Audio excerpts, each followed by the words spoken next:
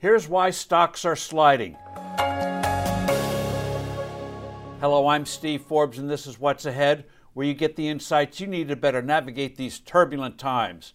After setting record after record, the stock market this week is taking a hit. What's actually amazing is how well equities have done in the face of serious possible headwinds. The stunning rise in the Consumer Price Index for April set off a wave of selling, but you didn't need a flawed government index to tell you that prices are going up. Food, fuel, copper, airplane tickets, houses, lumber, and on and on. The Federal Reserve is still peddling happy talk that this surge in the cost of living is transitory, a result of supply chain disruptions from the pandemic. Nothing to really worry about. It'll sort itself out in a few months. Trouble is, the Fed will be adding fuel to these inflationary fires when it starts a huge round of money printing in a few months to help finance Washington's monumental spending binge.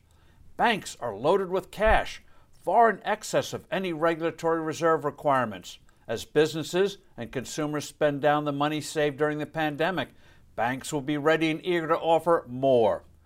All this will give us an inflation of a kind and scale not seen since the terrible 1970s. That decade was notorious for both rising prices and a stagnant economy. This debilitating phenomenon was labeled stagflation.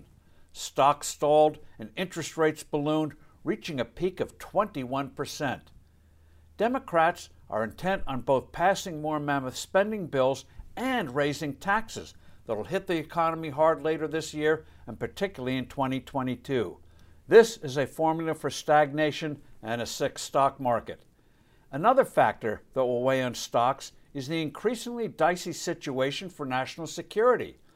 China, Russia, and Iran are testing our new president, including that attack on the nation's largest pipeline. If Congress and the Fed behave themselves, stop the binge spending and talks of sizable tax increases, and cease any big bouts of money printing, and the White House makes clear we are pursuing a credible foreign policy, the economy would roar ahead, and so would stocks. Now, equities may well recover from this week's wooziness, but unless there's a big change in Washington's behavior, any new surge won't be durable. I'm Steve Forbes. Thanks for listening. Do send in your comments and suggestions. I look forward to being with you soon again.